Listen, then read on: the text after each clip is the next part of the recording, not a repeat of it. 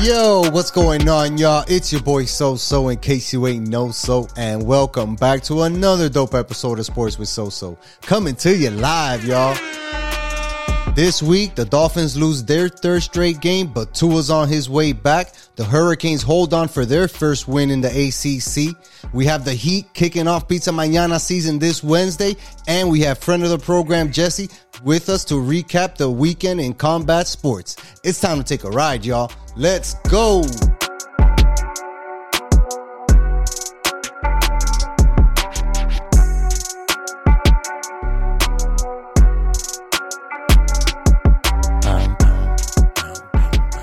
What it do, my boy?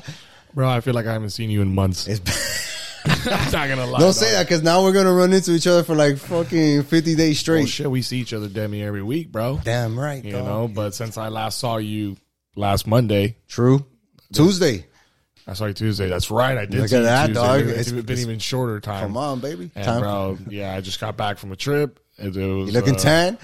Not so not tan, too much, not but too you know, tan. you look vacation. Yeah, this camera doesn't have me looking too tan right now, but I had a good time. It was fun. Shout out to the homeboy Gio, man. Shout out to Gio and all the homies that went out there for him. Absolutely. Man, it was a hell of a trip, and now we're back to reality. Yes, sir. And we're here. You know, we're locked, bro. You know I can't miss this. No, we're locked in, and we're locked into our third straight loss for the Miami Dolphins. Wow, which is there. Yeah, dog. You know what I mean? Because it was one of the most frustrating losses that I've ever been a part of, dog. And I've been a part of a lot of frustrating losses, right? We're Dolphins fans, bro. Yeah, dog. That's mostly what we get is frustrating losses, right? Absolutely, man. And like, you know, Mario and I got a chance to let go of our emotions on OnlyFans. Make sure to check that out right now on YouTube. Go hit that subscribe button if you haven't already. Like, comment. But on that OnlyFans episode that we did on Sunday, like, bro, I couldn't get over the fact of how everything except for one small detail went the Dolphins' way. And it was one big, small detail that turned into a huge detail. Turnovers. Dolphins could not get a turnover, had turnovers happen to them, and that shit cost us the game. And so I did, even though I was traveling and all that, I got the games recorded, so I even if I miss a game, it is 2022.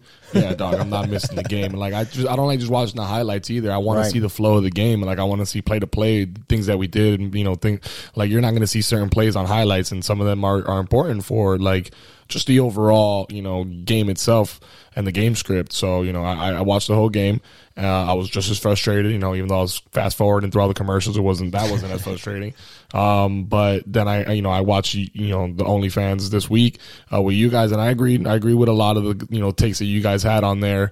And by the way, thanks for giving me a shout out on the show, by the way, bro. You know, your host of that show misses for 1 week. You don't even acknowledge that he's gone. You got to remember, once you're gone, the level of production goes down 2 notches because it's on me. You did great. You know what I mean? You did great. But damn, the elephant in the room, dog. Yeah, I got people texting me like, yo, they kicked you off the show, dog. Like, you guys have some creative differences, or you just didn't get what's the going on contract here you were looking for. I'm like, no, we're good. I was busy. I couldn't make the show. So, but now with that said, I agree with a lot of the stuff you guys did say, but I know week 5, that was, you know, your big take. You know, you were kind of, you know, riding the Dolphins for not having a turnover after that abysmal second half performance against the Jets, right? Where we just couldn't stop them, and you know, and then our offense just couldn't produce under Teddy Bridgewater, or Skylar Thompson, then I should say, and this game we had one forced fumble, you know, by Zach Seiler. We didn't capitalize on it. Great play by him. And we didn't capitalize and get it, but the defense played outstanding. They did. And that was my take. I was like, you know, yeah, the turnover battle was lost because of the fact that they got 3 to our 0. So what were the 3 takeaways? Well, 2 of them were on Teddy. One of them was that pick that got like tipped up, and it was kind of almost half and half Teddy, half Waddle, on right? the line, yeah. And then the second one was the second pick from Teddy was late in the game. That was a complete horrible pass and read and everything. Like just late in the game, just at that point the game was already pretty much, you know, out of hand. And then the other one was the unlikely Jalen Waddle fumble. I mean, that's the first time we really see him do something like that in a moment like that.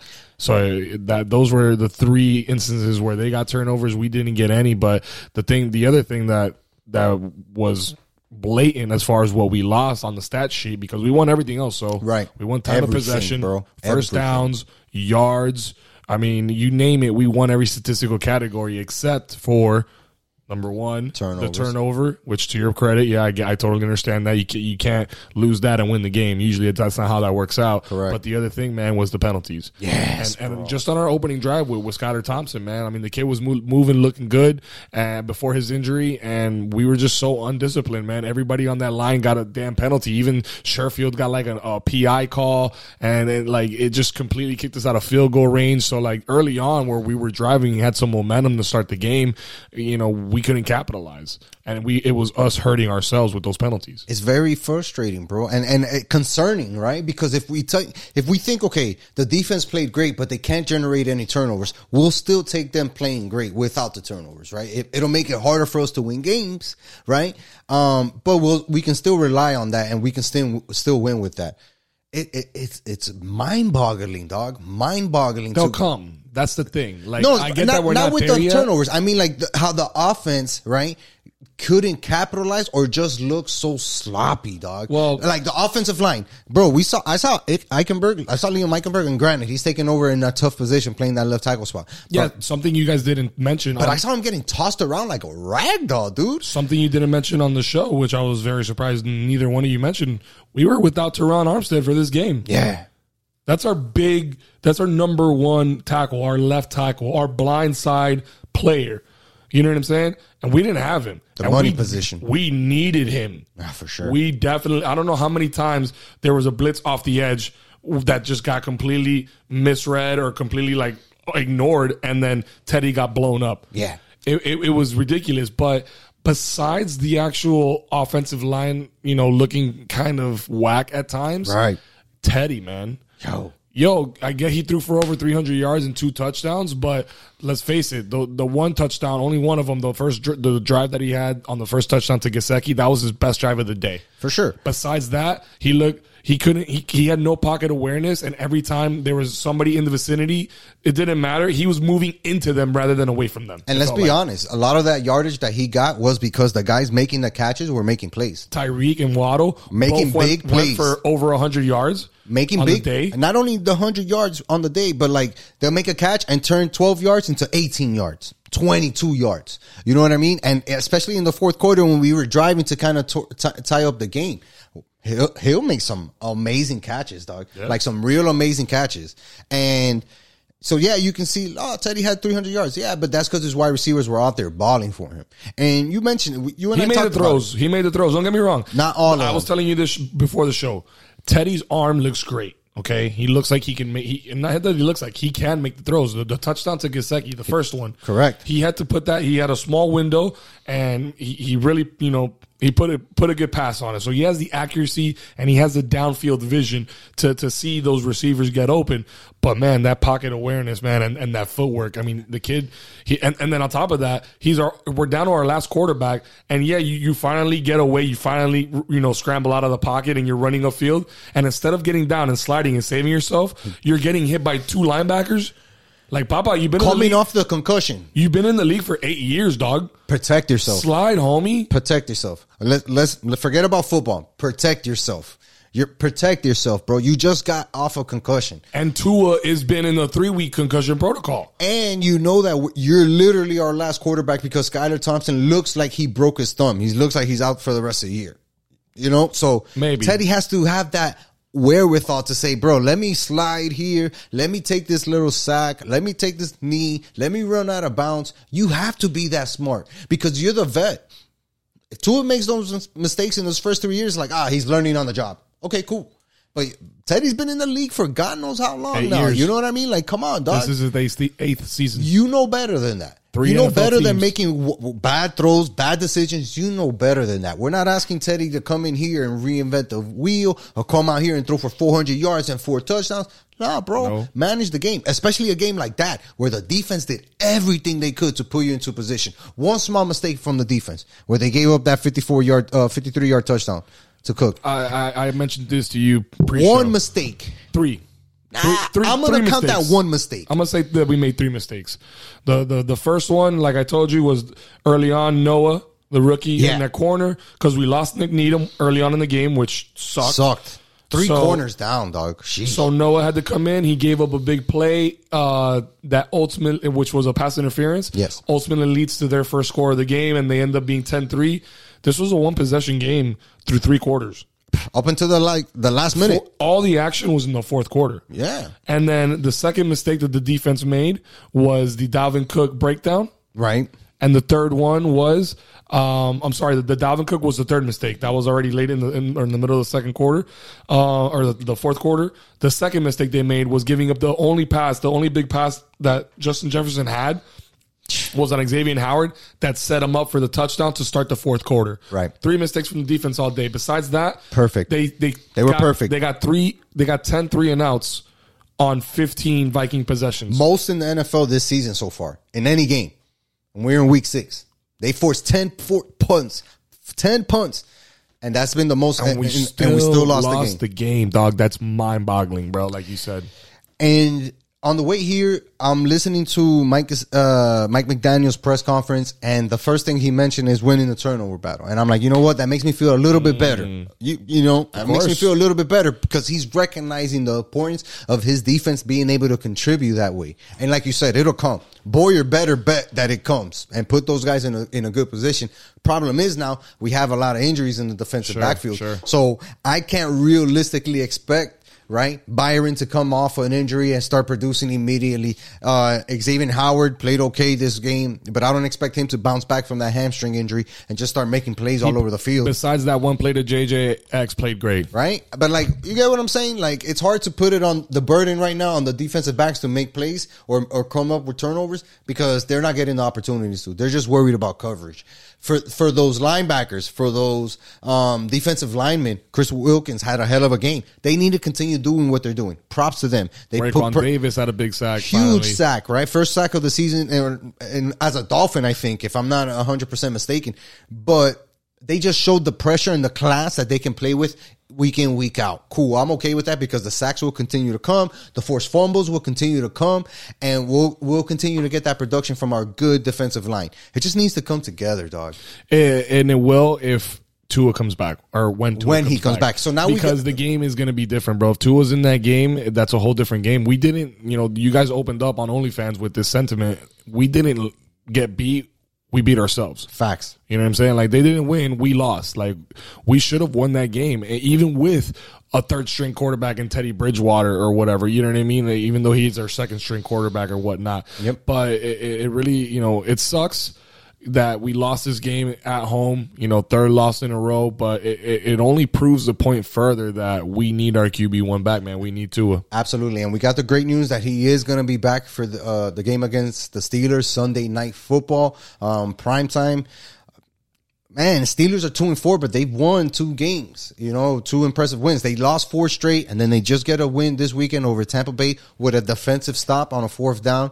So their defense is definitely up there. But they didn't, they won 20-18. So obviously their offense is having struggles too, right? They lost their quarterback, their starting quarterback, Pickett. Kenny Pickett went down with an injury, concussion protocols right now. We saw Trubisky come in and do okay for them. But like I said, this is a 2-4 team that really hasn't impressed, doesn't look good. They honestly, bro, we have a lot of similarities with that team. Do we? We do because I don't think so. Because their staple is their defense. They got a really great defense, and now they're missing Watt. Watt's been injured since the first or second week, so that's kind of taking a hit, which kind of take a step back. So now they're figuring out on the defense who needs to step up. But they got a former Dolphin in the backfield who's one of the best safeties in the game, and Minkah Fitzpatrick. Yep. They got a lot of key pieces on that defense, but their issue is their offense. They don't have a guy like Tua, but they do have Deontay Johnson. They do got guys like Chase Claypool. They do got a guy in George Pickens who's a rookie, who's a stud. They got a second-year guy in Najee Harris. They got pieces, bro. But then none of those guys compared to even one of our guys. Because right now, what Tyreek Hill is offering, right, is just out of this world. And we've seen him blow up even more when he's connecting with Tua. Tyreek Hill became the only player in NFL history with at least 10 receptions and 150 receiving yards in 3 of his team's first 6 games. That's Tyreek Hill, one guy. And he's the first Dolphin through 6 games to have over 700 yards. So we know how much the difference. First Dolphin. Yeah. With 700 yards. That's through nuts. 6 games. That's nuts. And we can go down the list of receivers that we've drafted, and none of those guys will ever get close to that. But what I'm saying is that just shows you how different we are against the Steelers as far as offense goes, right? Yeah, maybe we go tit for tat on defense, but offensive-wise, I feel like we're much better poised with them, especially with Tua, man. If Tua is healthy and available, then yes, I agree. But you gotta get where I'm coming from here. The Steelers are always a playoff team year in and year out historically under Mike Tomlin. He's a hell of a coach. They're a hell of an organization. They have a hell of a fan base. For sure. So, yeah, they've struggled early on, but right now we are in no position to kind of go in there with our, some type of confidence. Right. The only confidence. We're humble. We need to go in there like this is the first game of the season again, and we've been fighting all preseason and all training camp to come out with a big bang because we're 3-3. Like Martin said, this is a wash. We're back at 500. Now we need to go out there and this prime time. This is the game. This is the game right here. This is it right here, boys. Let's go. We need it. No, for sure. I'm with you, dog. And if we're being honest, right, like this is a very winnable game. Very winnable game. The 4 losses that these guys had, New England, which we beat, Cleveland, who we're going to face and we can possibly beat because they're starting that dude Brissett. That Cleveland game was crazy. Right? The New York Jets, who we had a close game with up until the fourth quarter. That was also like a fluke last-minute victory, too. Buffalo. They got beat by Buffalo. They got whooped by Buffalo. And we beat Buffalo. But Buffalo's looking tough right now. Tough as hell.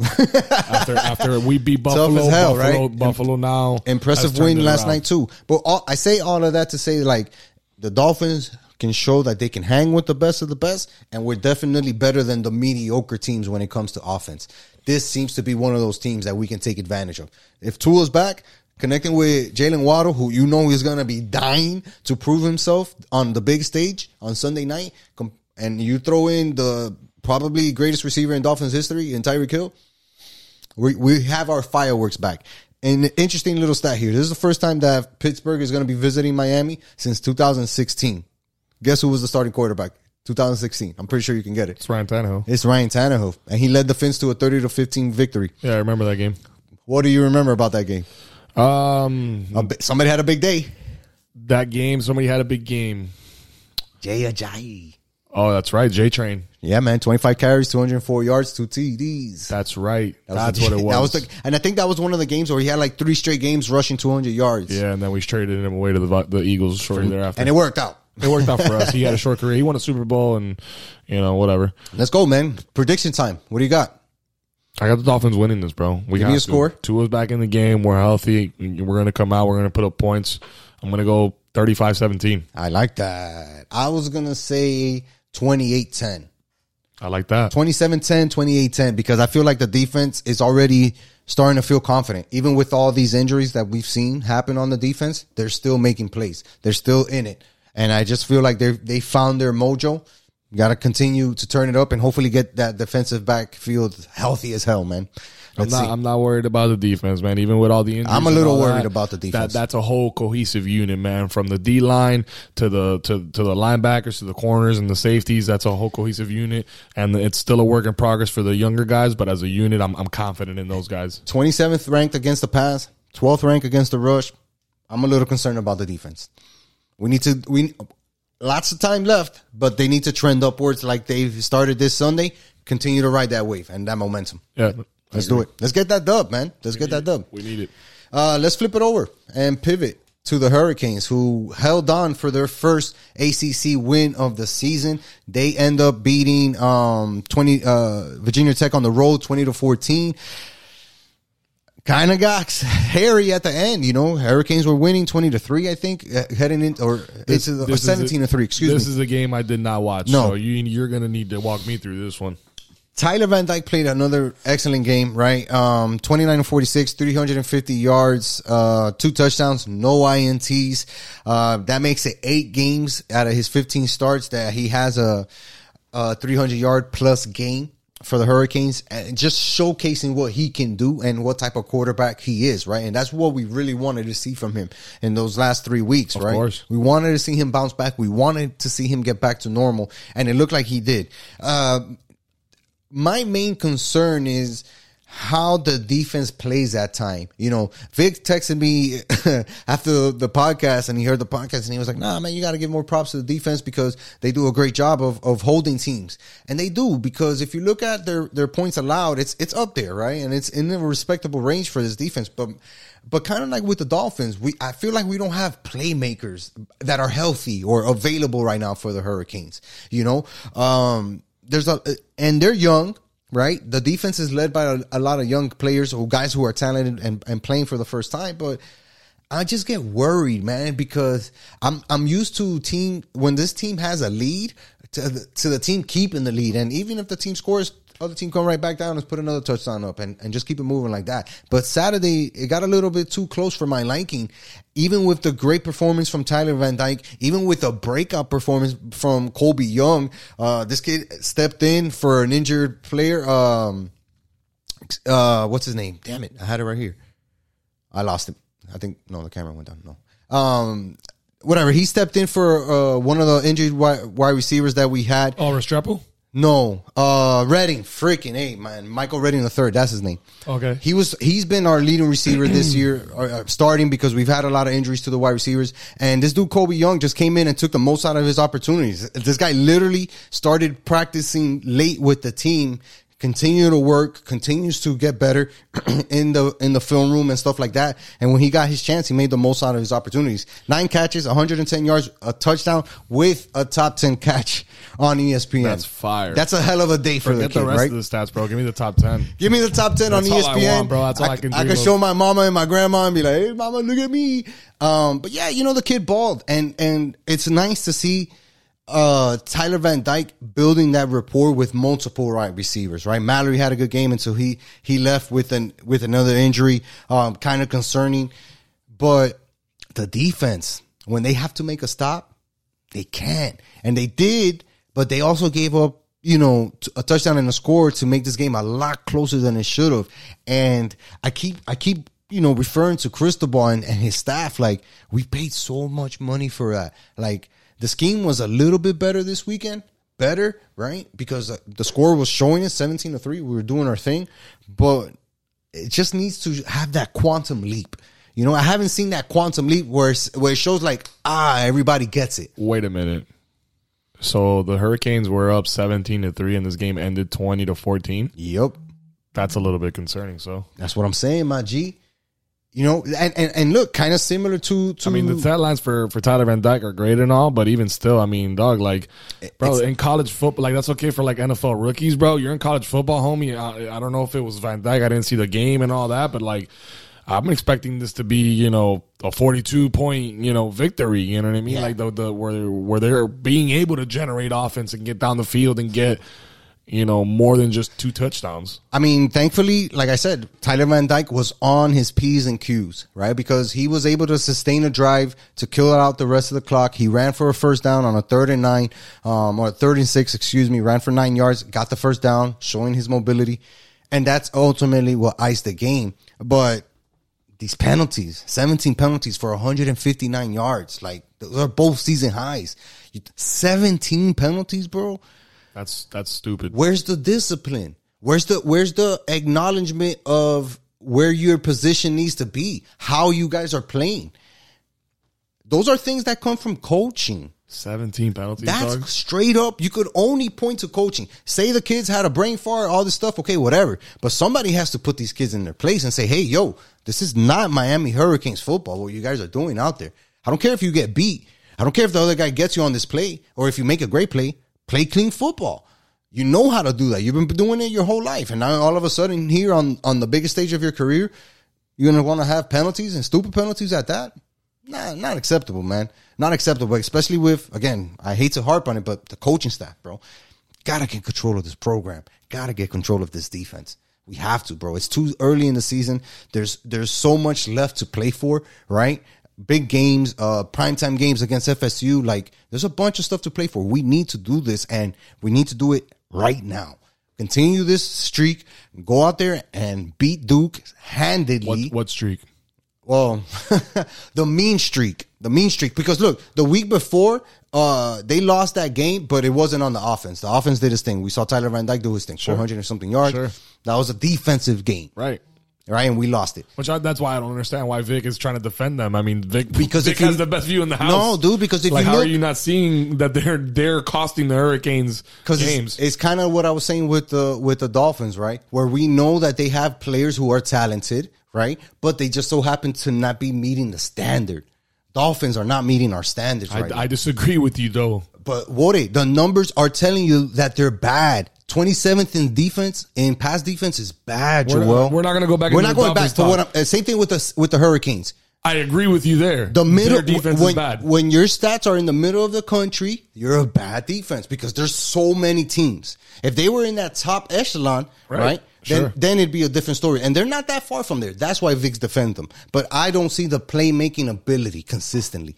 The turnovers, right? We haven't seen them. I have to give a shout out to Keem Mesidor.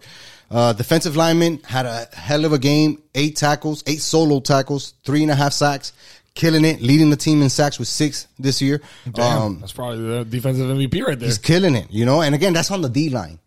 It needs to be in the backfield because we're not getting killed up front. This team is not getting ran on like that. This team is getting thrown on. Big difference, man. Let's see. Go out there, beat Duke. Look impressive. Let the offense continue to go out there. This has to be a victory. Hey, bro. What's the line? I wonder what the line is on this. I think the Hurricanes were favored by 4 to start because it's at home. But you still need to go out there and impress and beat an ACC opponent who's worthy. Because right now, the Hurricanes, like you and I have said before, bro, those guys can't afford to sleep on anybody, nor should they. Nor should they be sleeping on anybody. They need to go out there and put up good performance after good performance after good performance and hope that when they run into FSU, that they'll have built enough momentum where they can go out there and feel real, real confident about that game, dog. They are 8-point favorites over I don't know, dog. The Duke Blue Devils. I don't know, dog. You feel comfortable with that 8-point lead? I don't. They got the over-under at 60. Yeah, it's going to be a high-scoring affair. Duke is good, man. 4-3 on the season, 1-2 in the conference. We're 1-1 in the conference. But that's what I'm saying. I mean, 8 points. Hey, they only got to win this week by 6. Look, against Virginia Tech. We hype up Tyler Van Dyke, all this stuff. He's a great quarterback. The quarterback that's coming in here, Leonard, just as good. 1,500 yards on the season, 9 touchdowns, 4 INTs. Tyler Van Dyke numbers, you ask? 1,656 yards, 9 touchdowns, 4 INTs. We're looking at ourselves in the mirrors here. It's just a matter of executing, playing clean football. Can the Hurricanes do that? Because if they do, they're blowing out Duke for sure. But if they don't, Duke's going to be in the game. Let's see. I got the Hurricanes winning. The Canes got to win. They got to win this game. I got it like 42-21, some shit like that. If they lose this game, they're going to be asking for Cristobal's head on a spike. Bro, you know what I'm going to be doing. I know. If they lose, so. It's not going to be pretty. I'll get the tissue ready. Yeah, I'm not crying for this team. I would cry for the Heat, though, if they won a championship. Bro. If they won, I think, depending on the night and how many drinks I had, might get a tear. Speaking of odds, bro, they have us, the experts, the quote-unquote experts. Yeah, let's have us in the play-in tournament. How disrespectful is that, Joel? We just did. I'm sorry. Who was the Eastern Conference final between? It was the Boston Celtics and a team from South Miami. It's the team that's right. The Jersey, the Miami. It's Heat. The Miami Heat, and yet they have us, the same team, projected barely making the playoffs at the 8th AC. They got 7 other teams projected ahead of us, dog. This is my camera right here, right? Yeah. Do your thing. If you like to gamble, go gamble on the Miami Heat winning the championship this year. Go gamble on the Miami Heat being in the top 4 this year because those are going to be guaranteed winners. You heard it right here from your boy. So I want to go put money on the conference, like the Heat to go win the conference, bro. Like with those odds. It's wild, my dog. It is wild, the disrespect that the Heat get. And I get it. Right? If you look at it from a national standpoint, we didn't sign any big names. We were in the mix for Kevin Durant, and then we weren't, and then we re-signed Tyler, but people aren't really convinced about Tyler and all this stuff. And meanwhile, I'm thinking to myself, well, we pretty much have one of the defensive players of the year in Bam, who's fully healthy and probably working on his offensive game. We got the reigning MVP of the playoffs and Jimmy Butler coming in with a new look, a new attitude, fresh off a season, a good rest this offseason. And then we got Tyler Hero, motivated as hell, just signed his contract, dying to go out there and prove that he can be a starter in the NBA. And then we got two more interesting players to add to the mix. We have a guy on his redemption trail, which is Kyle Lowry. He was at the Dolphins game this Sunday, looking slim, might I add. And he looks like he's ready to take on the challenge of an 82-game season. And, of course, the guy that we talked about last time, Victor Oladipo, with so much to prove. Like, I don't get how this team is being, like, underlooked, but I think they love being the underdogs. I think they love that shit, man, because it just drives them to be even better. I've always said that. I don't mind us being the underdog because that way we fly under the radar. Everybody focuses in on the Kevin Durant and the LeBron James and, you know, all those other guys. And you mean the LeBron James that missed the playoffs last year with the Lakers? Yeah. Wild. Guy. Wild. And the Kevin Durant that got knocked out was the first round last year. Wild, dog. That guy. But I get it. You know, those are the biggest players in the NBA, and the NBA cares about. That's all. You know, Adam Silver cares about is the story and the headlines and all that. Facts. So that this is not brand new to us, dog. We've seen South Florida teams not have any respect on them until they finally win. And then they're like, oh, shit, we should have known this all along. Here's your trophy. So, you know, it is what it is. But I agree. I think that does drive them to see to see that the Celtics are ahead of them again, right? You know, which is our rival. To see that the Nets, who already had their chance, are ahead of us again. The Bucks, right? That the Bucks, yeah, they won a championship a couple years ago. They got the Greek Freak, one of the best players in basketball. But we beat those guys. We can handle those guys, you know? Cleveland, you know, now they just added a piece that we were maybe in contention to get, and now Cleveland all of a sudden is moving up in the ranks. It's like, really, they haven't even done anything yet, bro. We have pretty much the same unit as we've had for the last 3 years, and guess what? We've made it to the Eastern Conference Finals 2 out of those 3 years, and we won it one time and went to the finals. Yes, and every time we've done so, it's been with impressive performance from one of our young players, Jimmy, Bam, Hero, a Duncan game here and there, a Strus game here and there. Like, I don't get why consistency is so overrated in the NBA. And I don't mean it like in a disrespectful way, but I'm not going to say I'm 100% comfortable with just running it back, but we're not running it back because we had to readjust last year and we had to figure out a ways to deal with Bam being injured, Jimmy missing games, Kyle being out for so long. There was a lot of things happening within that season that by the time we got to the postseason where everybody was healthy and available, it was like, well, shit, now let's try to figure out how to play together.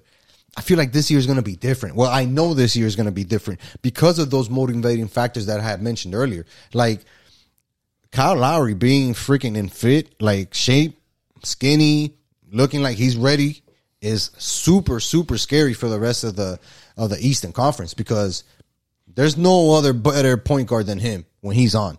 He's like 1 or 2A with Kyrie Irving as far as point guards go in the East. I think you're wild. I think Kyrie is way ahead. But they're 1-2. I think Kyle Lowry does have a lot to offer. Right? Like if Kyle Lowry is on the Kyle Lowry that everybody knows, the guy scoring from 3-point line like nobody's business, dishing out 9 assists like nobody's business, locking down defenders like nobody's business. If he's that guy on the court this year for the Heat, I got him again 1-2 with Kyrie Irving in the East, right? Yeah, in the East. And a lot of people would disagree with that, but I just know what type of game Kyle Lowry has and how useful it could be for the Miami Heat, right? Because in the games that he did play well, shit, it made a big difference, especially for Bam, and we need a lot more from Bam. I don't know, man. I got the Heat finishing 3rd this year in the East, just behind a surprising Milwaukee Bucks team, right, who's going to be 2nd. And I think the East this year is going to go to the Celtics.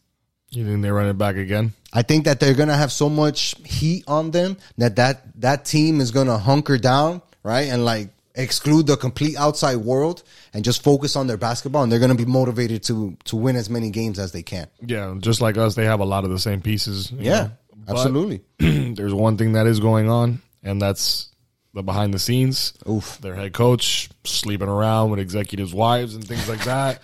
I don't know, dog. Damn, no, you ain't gotta say it like that, what? Well, I mean, hey, bro. Hey, I call it is what it is. You know what I'm saying? Like, it ain't nothing new if you ain't heard about it. Now you know. Yes, sir. But there's turmoil in that locker room, and bro, that shit could trickle down, all the way down to the players. Who knows? So I really don't know. I mean, dog, I'm delusional through and through for my Miami sports. I don't got nobody beating us, dog. We got the 1 seed this past year in a season where we struggled with Kyle Lowry, in a season where Bam was hurt for the first 2-3 months, in a season where Duncan sucked, didn't have his 3-point shot that he had the year before. We still managed to get the 1 seed, dog. So I'm hoping those other things hash themselves out, and if they do, we should be back in that 1 seed, bigger and badder than we were last year, dog. Forget about it. Forget about it. No, I get you, dog. And health is the major thing, right? Because we saw what happened, what the injuries did to the Brooklyn Nets, and us losing our guys sporadically within the season definitely set us back. But once we got everybody together, maybe we were cooking with oil. And if these guys can stay healthy, then hell yeah, we're going to be a problem for a lot of teams, bro. Defensively, we're a hell of a unit. Like, let's be honest. Can other teams score the ball better than us? Probably. But, you're going to have to do that on a consistent basis. And we're betting that our defense is going to be much better as a unit. You know what I mean? Not just individually, right? Where we were relying a lot on Bam and Jimmy. As a unit, this defense is going to be just a lot better, bro. A lot better. I'm excited. Since we did the pick for the seed in the conference, you got them finishing first. I got them finishing third. Let's head over to our next topic of discussion, which is the most improved player. Now, there's a couple of guys that are definitely going to be motivated, right, to be the most improved player. Who do you think is going to show the most this season from what they did last year? Man, I don't know if he's going to show the most, but at least I'm hoping. And it's the guy we just finished talking about, man. It needs to be Kyle Lowry. That's a great one. I think that Jimmy, we know what we get with Jimmy, in a season where Hero's coming off 6th man of the year. My woes with Hero is not in the regular season. I know 82 games he can produce and he can take over games. I need him to step it up when we get to the postseason. So I'm not questioning, his ability, and I'm not saying he's going to be the improved one. Bam, I mean, he can improve, but bro, Bam's already pretty much there. Yeah. I think the guy that we really needed, a little bit more from last year, a lot more often than not was Kyle Lowry. So I'm really expecting Kyle Lowry to be the Miami Heat's most improved player this year. That's a great take, man. And I think he feels that way too, right? Where he has to be the most improved player on this team. For me, it's a little bit different because I want to see what this guy has as far as contract value goes and what we can offer him. It's Max Strus. I want to see if he can play well enough to steal Oladipo's spot or just take that backup spot. When Kyle comes out, when Hero comes out. If he can solidify himself as that 6th man. Everybody's looking at Victor Oladipo for all the right reasons, right? But Max has been here. He's been kind of consistent. He's a dog when it comes to defense. And we know that he's not afraid of the big moment. I'm not saying that Victor is afraid of the big moment, but just what Max has shown us, right, as far as that grit that he has as an NBA player, I just really think that it's valuable. It's something that goes unnoticed. It's kind of like what Draymond has going on for him, where he's not necessarily a baller, but he does a little bit of everything, and he hustles, and he plays hard as fuck. I feel like Max Strus is going to be our most improved player. And that's crazy to say that because he already has been climbing every month it seems like, but I just feel like he's ready to take a leap. I think he was our most improved player last year. I would have put it on Hero. For him to jump to 6th man and win an award like that, you know what I mean? A national award, that's pretty big. That is big, and I get that, but man, the bad taste in my mouth is with still the playoffs. But that's on everybody too. With the playoffs, and Strus played big in the playoffs. We started Strus in the playoffs. Strus started a lot of games for us in the regular season and in the postseason. He closed out a lot of games. And he hit big shots that got us back in the game. So, to me, last year, he did that improving. So, I don't know. If Max Strus improves to your credit, I mean, bro, that would only be that much better for us. Crazy, right? Forget about it. If he takes, and again, compared to what he did last year, if he gets better than that, forget about it. That's the way I'm seeing it, right? Like you mentioned Kyle Lowry. I want to see Lowry go from here where he was last year to here. Same thing with Strus. He's climbing his way up, but if he can go from here to here, it's like, oh shit, this is that guy for the future. Let's lock this guy down, and have him with the rest of the young studs that we have here. You ever think to yourself, you got to stop living over here and start living over there? It's 7 a.m., dog. If you know, you know, dog. If you know, you know. If you know, you know, man. But yeah, now that we got the most improved player out of the way. Let's wrap it up. Not wrap it up yet. I got one here that I didn't mention to you earlier, but I just thought about. Shoot. 82 games in the season. You know, you got us in the third. I got us in the first. Over under on victories to get us in those positions. What do you think for 82 games? How many wins are he coming up with? Shit. For them to get to third, let me see where they finished last year. Because anything over 43 wins, right? 43 wins should get you in that spot or in that range. Let's see. So we finished the season at 53-29 last year. And that was for the first, right? Yeah, we finished first in the conference with 53 wins. So I guess going off of that, over-under is going to be 53. I mean, the number's definitely going to be... Let's go 52. Over-under. It's going to be... Under 52. You think we're winning less than 52 games this year? The only reason why I say that is because the top teams are going to beat each other up. Like, look, we haven't even mentioned the 76ers, dog. You know what I mean? We haven't mentioned the 76ers. We haven't mentioned Cleveland with them getting Donovan Mitchell. What that dynamic is going to look like. A lot of new pieces in the East. But for the teams that we can rely on ourselves, Boston, Milwaukee, Philadelphia, Toronto to an extent, those are teams that are going to beat each other up. Like, we rarely see the Heat sweeping the Celtics or the Celtics sweeping the 76ers, you know, in their three matchups. Yeah, there's a lot of exchange. We're going to exchange wins and losses there. So I think like those matchups is going to be like, well, can you sweep everybody else? Can you beat Atlanta 3 times in a season? Can you beat Orlando 4 times in a season? Yeah. You know, Charlotte, how many games can you get out of Charlotte? Which is going to be a potential playoff team for people battling. Sure. Those are the games that we're going to have to get to kind of make it. But if the over-under is 52, I'm going to go under. 50. Let's call it 50. Over then. You got to go. You got over 50 wins? You got to get 51. We got to go over. You want 50. top 4 guaranteed? You got to get 51. You got to get 50. You got to get over 50. I agree. All right? You got to get over 50. Yeah. For sure. 50 and 32 is a phenomenal season, man. Hey, listen, bro. Come on, man. Like, you know, 50 last year, 53 and 29. First in the East. And they still got us not winning it this year, dog. It's disrespectful, dog. We're going to put money on it. Don't worry about it, dog. I got a cousin in Colorado. He's got us. Wild. We're good. What else do we have on? Let's end it with the honorary MV3. Not MVP. Why not the MVP? Why the MVP? Because this is a honor that we're bestowing again for the great and powerful Dwayne Flash Wade. I was going to say Dwayne Jones. Dwayne Jones. Yeah, I was going to make the joke. But, you know, Dwayne Wade, obviously the greatest Heat player of all time. History.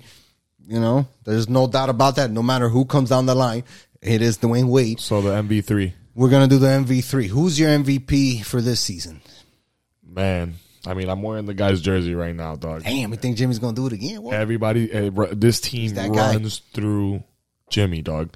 This is his team. Yeah, we need the role players to do the help, to assist them, to get the rebounds, to move without the ball and get into the positions where they need to be, that Jimmy can help make the plays and take over when he needs to. I mean, we've seen it for the last 3 years, so there's that guy, forget about it. Nobody on our team is coming close to that guy's importance, like place right now as far as the totem pole for the Heat. He has the highest seat on the totem.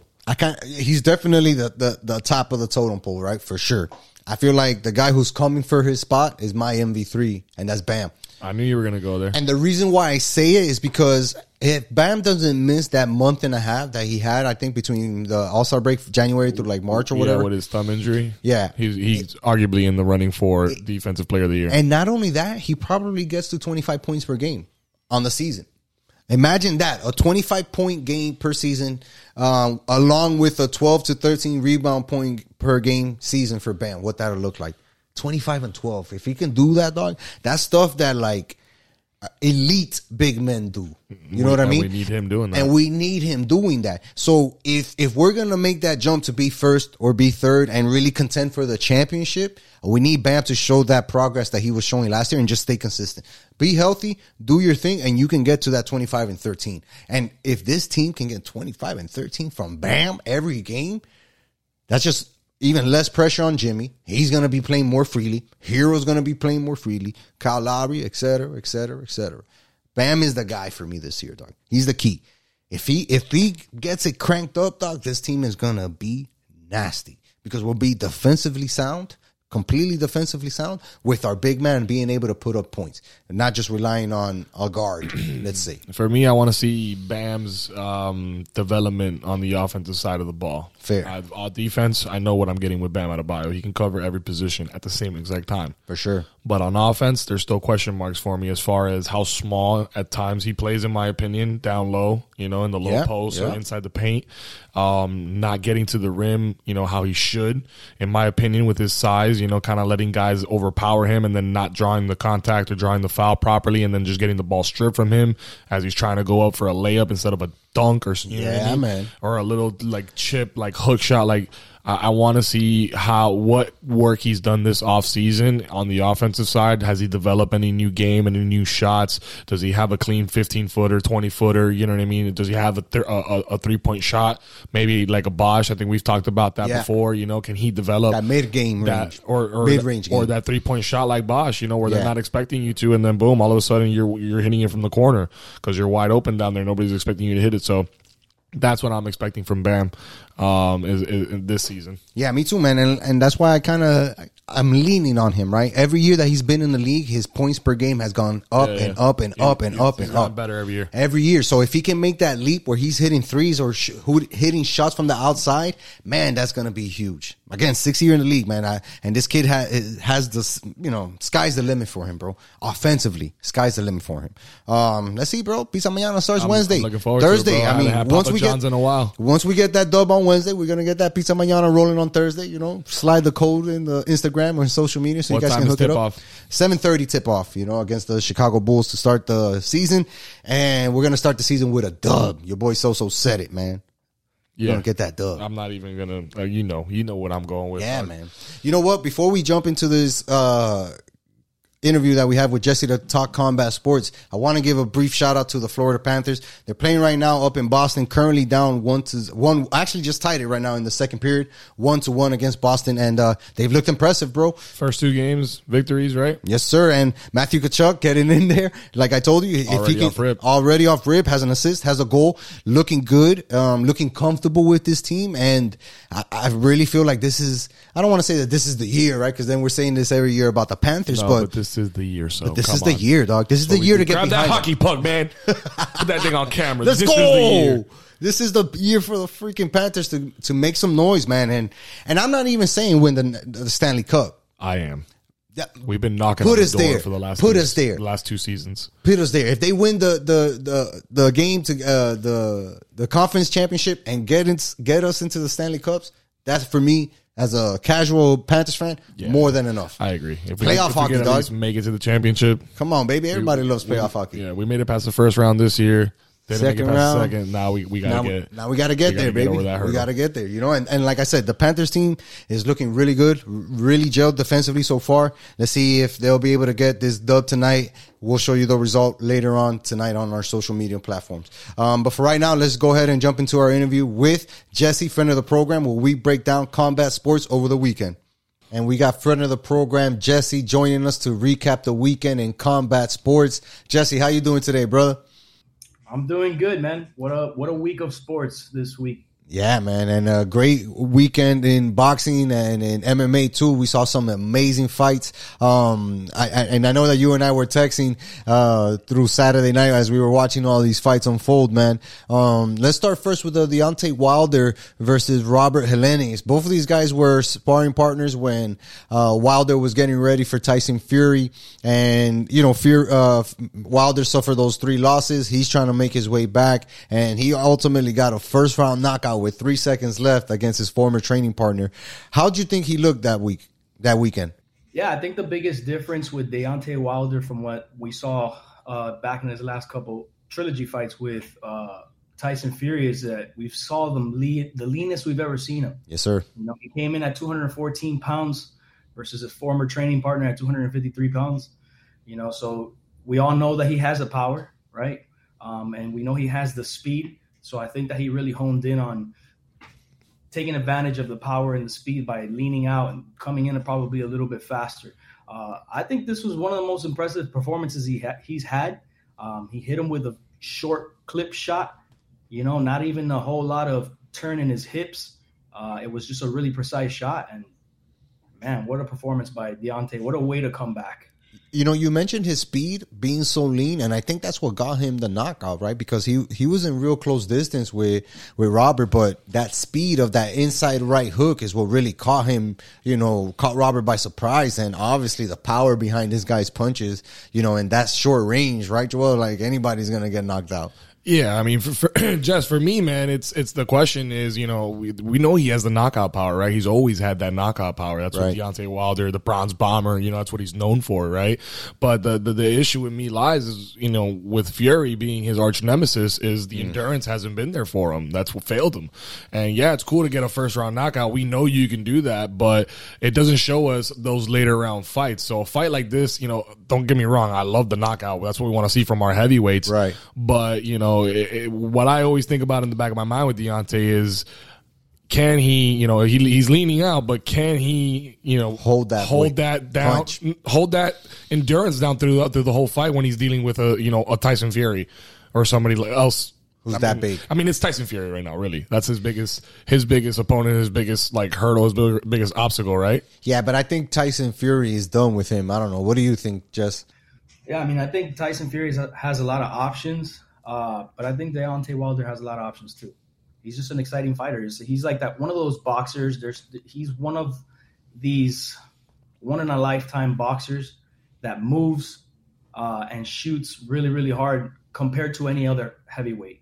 For sure. I think that if he would have maybe cut a little bit more weight in his initial fight with Tyson Fury, I think it would have been a little bit different. I think that was the key to the fight, is that he should have came in a lot lighter. Given Tyson Fury is a big guy, he moves really well. He comes from a boxing background. He has all the credentials. So I get the fact that he didn't want to come in too light to compromise any of the other skills that he has in terms of speed, agility, precision. I think that it's an interesting fight, but I don't know if we want to see that fight again. I think we have to build it up. I think this was another quick win for Deontay Wilder, but let's get him some ring time. Let's see him a little bit more. Let's build it up a little bit more. And if Tyson Fury hasn't retired or got bored by then, we'll see what happens. I think that'll be an interesting way to build it up. For sure. I think you both make good points, right? And like Joel said earlier, right, we kind of want to see Wilder get into a fight where he's tested and going into the deep waters of later rounds, right? Like 8th, 10th round, 12 rounds, even though we have seen him, but not as consistently, right? Because he has that knockout power. Real quick, just to kind of wrap up on Deontay Wilder, who would you guys rather have him fight next? There's Alexander Usyk, right? Who's holding some belts, a very popular fighter. Not a big dude. There's Andy Ruiz out there who's, making a good name for himself on his comeback trail. And you have a guy like Anthony Joshua across the pond, who's a big dude, good opponent, and could possibly offer Deontay a different challenge. Who would you guys rather see him fight? I would like to see him fight Anthony Joshua. Me too. That would be my pick. I think that's a good fight. Maybe in Europe, UK, that would be a big fight. And I think that they complement each other, because when you look at Ruiz is a smaller guy, True. Heavier, lower base, great boxer, great endurance. But I don't think that's stylistically, it's not a fight that people are, knocking on the door for. I think Usyk having all the belts and, having a winning record, I think that'll be a more interesting fight for him. I think the Usyk fight would be a good fight in that sense. I really agree with that, but I don't know the kind of draw right now that it would bring. They might want to build that up. With Ruiz, I don't think he can hang with Deontay Wilder. I mean, I know anything's possible. I know he's had some big wins and stuff, but I just don't think right now, that would be also another fight that would have that draw. I think the Joshua fight would have that draw that they may want. And me personally, I don't really care for Joshua. I think he's kind of soft for a big man, Grande Boguto, and I kind of want to see Deontay Wilder rock that kid. Yeah, I'd rather see that fight too, and it's two big guys, and I think the matchup is there. At least the hype up would be there for that fight immediately. Let's see what happens, man. Hopefully these guys can meet somewhere, right, and say, let's put on a show for the fans, because people always are interested in heavyweight fights. Let's get to the smaller guys in weight class, right, and for sure only by weight, because they also carry power punches and they can also dominate divisions. We saw Devin Haney defend his unanimous lightweight belt situation this weekend against George Kambosos in Australia yet again. And he looked really impressive doing it, man. Got the unanimous decision. Fight went 12 rounds, but I don't know about you, man. He impressed the hell out of me that Saturday night. Yeah, and this was a similar outcome to the first fight. Give or take, more or less the same way. Right. But it was very impressive. I think that Kambosos made a lot of adjustments from the first fight. But Devin Haney, the speed, the precision, man, it's just sometimes that beats everything, right? The timing. And I think that he did a good job of anticipating what his opponent was going to work on. And then he worked on other areas that he didn't, his opponent didn't anticipate he would get better in. For sure. And I'm pretty sure you can agree with this, but I kind of felt like George took more risk this fight, right? Like the first fight, he was defending his belt. He didn't really want to lose in his hometown. So he kind of played it a little bit too safe, right? Against a guy like Devin Haney.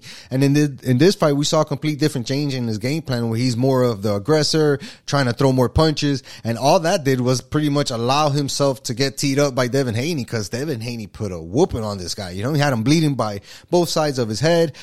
He landed more jabs, 80, than Kambosos landed punches, which was, I believe, like 76, which is crazy, right? Because that just shows you the difference in dominance between Devin Haney and Kambosos, who's a former champ. It pays to have a good jab, dog. Yes, sir. The diversity of his strikes, I think, was the key to the win. Oof. Because he just didn't go to head. He didn't just throw hooks. He was moving, again, circling away from the power shots, and then putting the combinations. He was setting up power combinations with the jab. So he'll pump the jab, lightly, not to really inflict any damage, but to gauge its distance to then throw his combinations. And then he worked the body. Like boxing, if you're not working the body, that's just a missed opportunity. And I think he did a great job of capitalizing on that. For sure. He looks so impressive, man. And this is another guy, right? Like we just talked about with Deontay Wilder. The only difference is that he's actually dominating that lightweight division. He cleared it out. He could face whoever next, Teofimo. He could face Vasily Lomachenko next. Me personally, I would kind of like to see him go after Lomachenko and say, you know what? Yeah, you kind of lost the belt to Teofimo and this guy ended up getting the belts, but I'd rather go out there and beat you and show the world that I'm capable of beating a world-class, great fighter, Hall of Fame fighter like Lomachenko is. Isn't Lomachenko in war right now? No, he's actually back, man. He's I was about to say, like, is this guy fighting for his country right now? He was, and that he missed an opportunity to fight for a belt with Kambosos, and Devin Haney stepped up and took that opportunity. So I'm wondering if Devin Haney does the right thing and goes after the Lomachenko fight. Has to. And I think you made a great point. That's a great path for him to get all that, to acquire all that buildup in the boxing. It's hard to build up fighters in boxing, man. Yeah, everybody there's so many belts.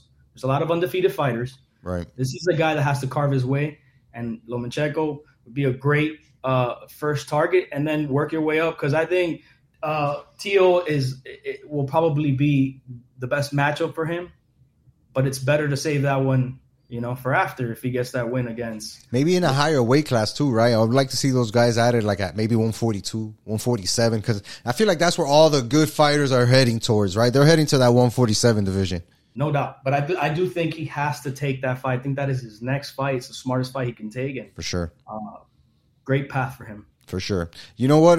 We can't talk about boxing and not mention this fight that took place in England in the O2 Arena between Claressa Shields and Savannah Marshall, where the undisputed middleweight championship belts were on the line. And Claressa Shields, man, she's from Flint, Michigan. Kind of boxes like Floyd a little bit, has that same type of swag, went out there with her American gear, and she went out there and did the damn business, bro, and really earned that unanimous decision. And for me personally, as a real-time, big-time supporter of women in sports and women's sports in general, I was amazed and proud to see so many people in that arena, to watch this championship fight, 2 championship fights actually, because there was one on the undercard as well, or the co-main event. But just to see Claressa go out there in front of the world, essentially, and put out a great performance and show why she's the best boxer in the world right now. I didn't catch the fight. How was it? It was awesome, bro. I mean, it was unanimous. I know you mentioned that. Yeah, but you know what? You got to give credit to Savannah because she really stood in front of Claressa. She landed some really heavy blows and was working her towards her game plan. But Claressa was definitely the sharper of the two, and you could tell she has more skills. What's interesting about that is that this was a rematch fight. They actually fought in the Olympics as amateurs, and Savannah got the better of Claressa. This was the one fight she was really looking forward to, and you can speak to this, Jesse. She looked like she really wanted to go out there and win this fight in the entire 10 rounds. And there was one winner in this fight, but there was no real losers. Facts, bro. Both these women were so impressive. I was honestly impressed with Savannah's durability, her perseverance. Man, she took some shots, she took some body shots, took some head shots. She took every shot you can possibly put together, and she did not take too many steps back. She took a couple steps back, 12 rounds. You know, that's a lot of rounds, but she was pushing forward through the shots, eating them, and I didn't see her waver, man. So I give her credit. I think Claressa, you know, being a first three-time champ in 3 different divisions, that's impressive. Fighting man. Someone who has the same record as her, 12-0, and to put a performance like that, you know, not in your homeland, is impressive. Absolutely, bro. You said it. There were no losers in this fight, man, because what these women did for the sport of boxing, you know what I mean? And like what's coming ahead for women's boxing, how it's gaining that notoriety, that popularity. I just think it was such a great event to have over the weekend. And of course, we got to do our justice of talking about it here, man. Let's get into a little bit more of your expertise here when we're talking about MMA.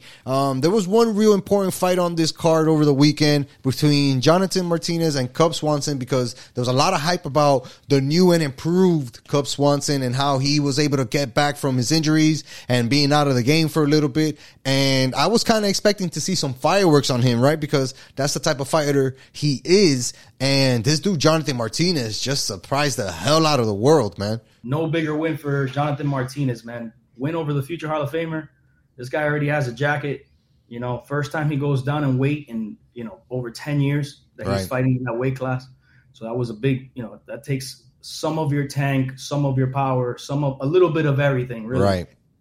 Going to fight somebody that's a bigger fighter in that weight class, who could probably even fight at a lighter weight class, but he's just a big, stocky guy for that weight class. I think he underestimated him a little bit in this fight. I didn't think he really, just based off of what I saw in the first couple rounds, the grappling, everyone thought, you know, Cub Swanson was going to have the advantage in the grappling department when you're going to clinch, put him against the cage. He landed an early takedown in the fight. Yep. And within 5 seconds, you know, he reversed him. And then at that point, it was like, well, we got to see what happens from here, because now, you know, this guy's reversing your positions in the grappling department. So now he's forcing you to strike. You know, he's forcing you to strike, because if you take him down, he's fresh. So I think this was a tough one for Cub. And I feel it. I think he underestimated him a little bit. Absolutely, man. And you said it. It's a tough loss because it's such a devastating blow, right? Like I felt like he was going to lose that fight eventually, right? Even if it went to the cards. But the way that he lost with an inside leg kick that really destroyed part of his knee, it felt like, because the way he went down was just immediate from the impact. I'm sure that's not the way, obviously that's not the way he planned for that fight to go, but it's one of the ways that you hate to see somebody lose who's on that comeback trail. And all props to Jonathan Martinez, man. Went out there, put on a hell of a performance, showed that he can hang with the people who have that high caliber of MMA skills, and I'm looking forward to seeing his next fight, man. Yeah, man. This is a guy that has 12 fights in 4 years. He's active. You know, he's been in the UFC since 2018, and he's a younger guy that seems to put it all together, man. His leg kicks are reminiscent of Jose Aldo, but also Giga Chikadze. So he looks kind of like an infused version, like a newer type of striker. This guy was throwing kicks from the back foot, from either position, either foot. He's an ambidextrous leg striker, which is crazy, right? Like there's very few guys that we can even point back to and say, yeah, these guys can kick with both legs. Off the top of my head, I'm only thinking about Anderson Silva and GSP. Those are only 2 guys. Very, very few guys. The way that he did it, and not only that, he was just very technical in the choices that he made with his leg kicks, because he didn't just go leg kick, calf kick, inside leg kick. He went body, body, body, body, body, body. And then I'm going to take down your legs. Boom. And once we started going to the calf kicks and he started switching stances, then he started landing the inside leg kick. And when he landed, you know, a handful of those. You saw. Yeah, bro. His whole body just started shutting down. Shut down completely, man. Again, and we haven't seen that happen to Cub Swanson in a real long time. So that's why I think it was a little bit fresh to see something like that happen, man. Again, shout out to Martinez, man, for that great TKO. Let's wrap this up, man, with the news that we got from Bare Knuckle FC Fighting Championship. Over the weekend, we saw Mike the Marine Richmond knock out Isaac Doolittle for the interim light heavyweight championship. We know a little bit about Mike the Marine because we know that he was going to fight friend of the program, Frank Ricci. Shout out to him. At some point, champ versus champ. But then we get the exciting news that we got Palomino headlining the next event down here in Hollywood, December 3rd, which we're going to be in attendance. And our main man, Frank, is co-headlining the event with putting his belt on the line. Let's talk a little bit about Bare Knuckle Fighting Championship, bro. So, yeah, Jess, what'd you think of the fight? Yeah, man. Mike was very impressive. Both these guys were two giant guys that came in that have a lot of experience. Really a coin flip fight, man. We saw early on that Mike got caught. It looked like it might be over. He caught a couple big punches in the clinch, tied up with Isaac, and Isaac landed some really clean shots, man, in the clinch. Something almost reminding me of like dirty boxing and breaking the clinch and then throwing some shots and re-clinching and it was art to see him do that. But the fact that Mike took all those punches, wobbled back to the corner in the first 2 minutes at the end of the round, I was like, man, this sport is crazy. This guy is done. In my head, I'm like, oh, that doesn't look good. These are heavyweights. He's taking a lot of shots. But the fact that he was able to come back, took more damage in the second round and took some more damage and then came back and really started putting together the combinations, and the head movement was the key to his win and his comeback, is because he started catching on to the habitual shots that Isaac was throwing and started really circling the other way from his power shots. Kind of the same story. Some guys, you also have to keep in mind that they have power jabs and sometimes their right hooks, their leading right hooks are strong. Right. And you got to know that. It might not be so much their power punch from the back that you're worried about. It might be their technique that they're used to throwing, which could be a strike from the front foot. And I think he started catching on to this guy's throwing really hard shots from an orthodox position and, started picking at the body. What won Mike this fight is that he landed extremely strong power shots to the body. And if you really watch this fight at the end of the last 10 seconds, Isaac was gassed and he landed a perfect body shot. And that body shot eliminated his tank. Yeah, for sure. That was how he won the fight. It was the body shot that took the rest of his energy out. He couldn't recover in 10 seconds. For sure. You said it. It was a hell of a performance from Mike, right? And you're right. Isaac, in those first 2 rounds, executed his game plan to a T, where he used the clinch to really land those inside hooks, right? And inside uppercuts to impose his damage and his will on Mike. Once Mike was able to figure that out, you can tell that he started to separate from him, and he only clinched when he could take advantage of it. And something that I've noticed in watching a lot more of bare knuckle fighting is that that's where the power is, right? Because if you can clinch and your clinch dirty boxing game is good, when you separate from your opponent, you're going to be able to land a hook left or right if you have that in your arsenal, and it can be a deadly weapon. We saw it this weekend, man. Because he went to the body with it. Complete game changer. Game changer. He landed a couple in the early rounds, but I think he started feinting a little bit and kind of baiting his opponent to throw certain things so that he can counter with the hook to the body. Small little things. But look, one thing I realized about this particular fight is that this is the hardest sport to bet on. Yeah, for sure. It's one of the hardest sports to bet any type of line on any of these fighters, because you're a coin flip away at any moment in this fight. So for sure. Well, man, I'm so glad that we were able to have you on to break down these fights, and because your expertise is so on point, so clinical, it's the best, and that's why we have you on, brother. Appreciate it, man. I love being on the show, and I appreciate anytime you guys invite me. I love being on here. Absolutely, man. Can't wait to do this again, and of course, we got a big fight this weekend. We're probably going to link up and catch that together, brother. Can't wait to see it. Sounds good, guys. I'll catch up with you guys soon. Thanks for having us. Thanks for being on the show, man. Yep. Later, Jess. I'll have you guys anytime. Shout out to Jesse for joining us, man. Always love having that guy's opinion and insights with breaking down fights. Guy sees things that you and I will never see. Bro, it's a reason why we hit him up whenever we want to talk fights. Absolutely, man. I can't wait to see his thoughts over this great UFC card that we got this weekend too, man. Hell yeah, I can't. We're probably gonna. Well, I might be out of town, but I know you're gonna link up with him. Probably. We'll work it out, man. We'll work it out. But yeah, bro, it's time to get to that point where we tell a friend to tell a friend to tell another friend to tell one more friend while they're at it to tell one more friend to go to our YouTube page right now, hit that subscribe button right now, and go and like our latest video, OnlyFans Week 6, where we break down the Dolphins' loss to the Vikings. Hit that like button, drop a comment, let us know what you guys think about the game as well. And until next time, peace.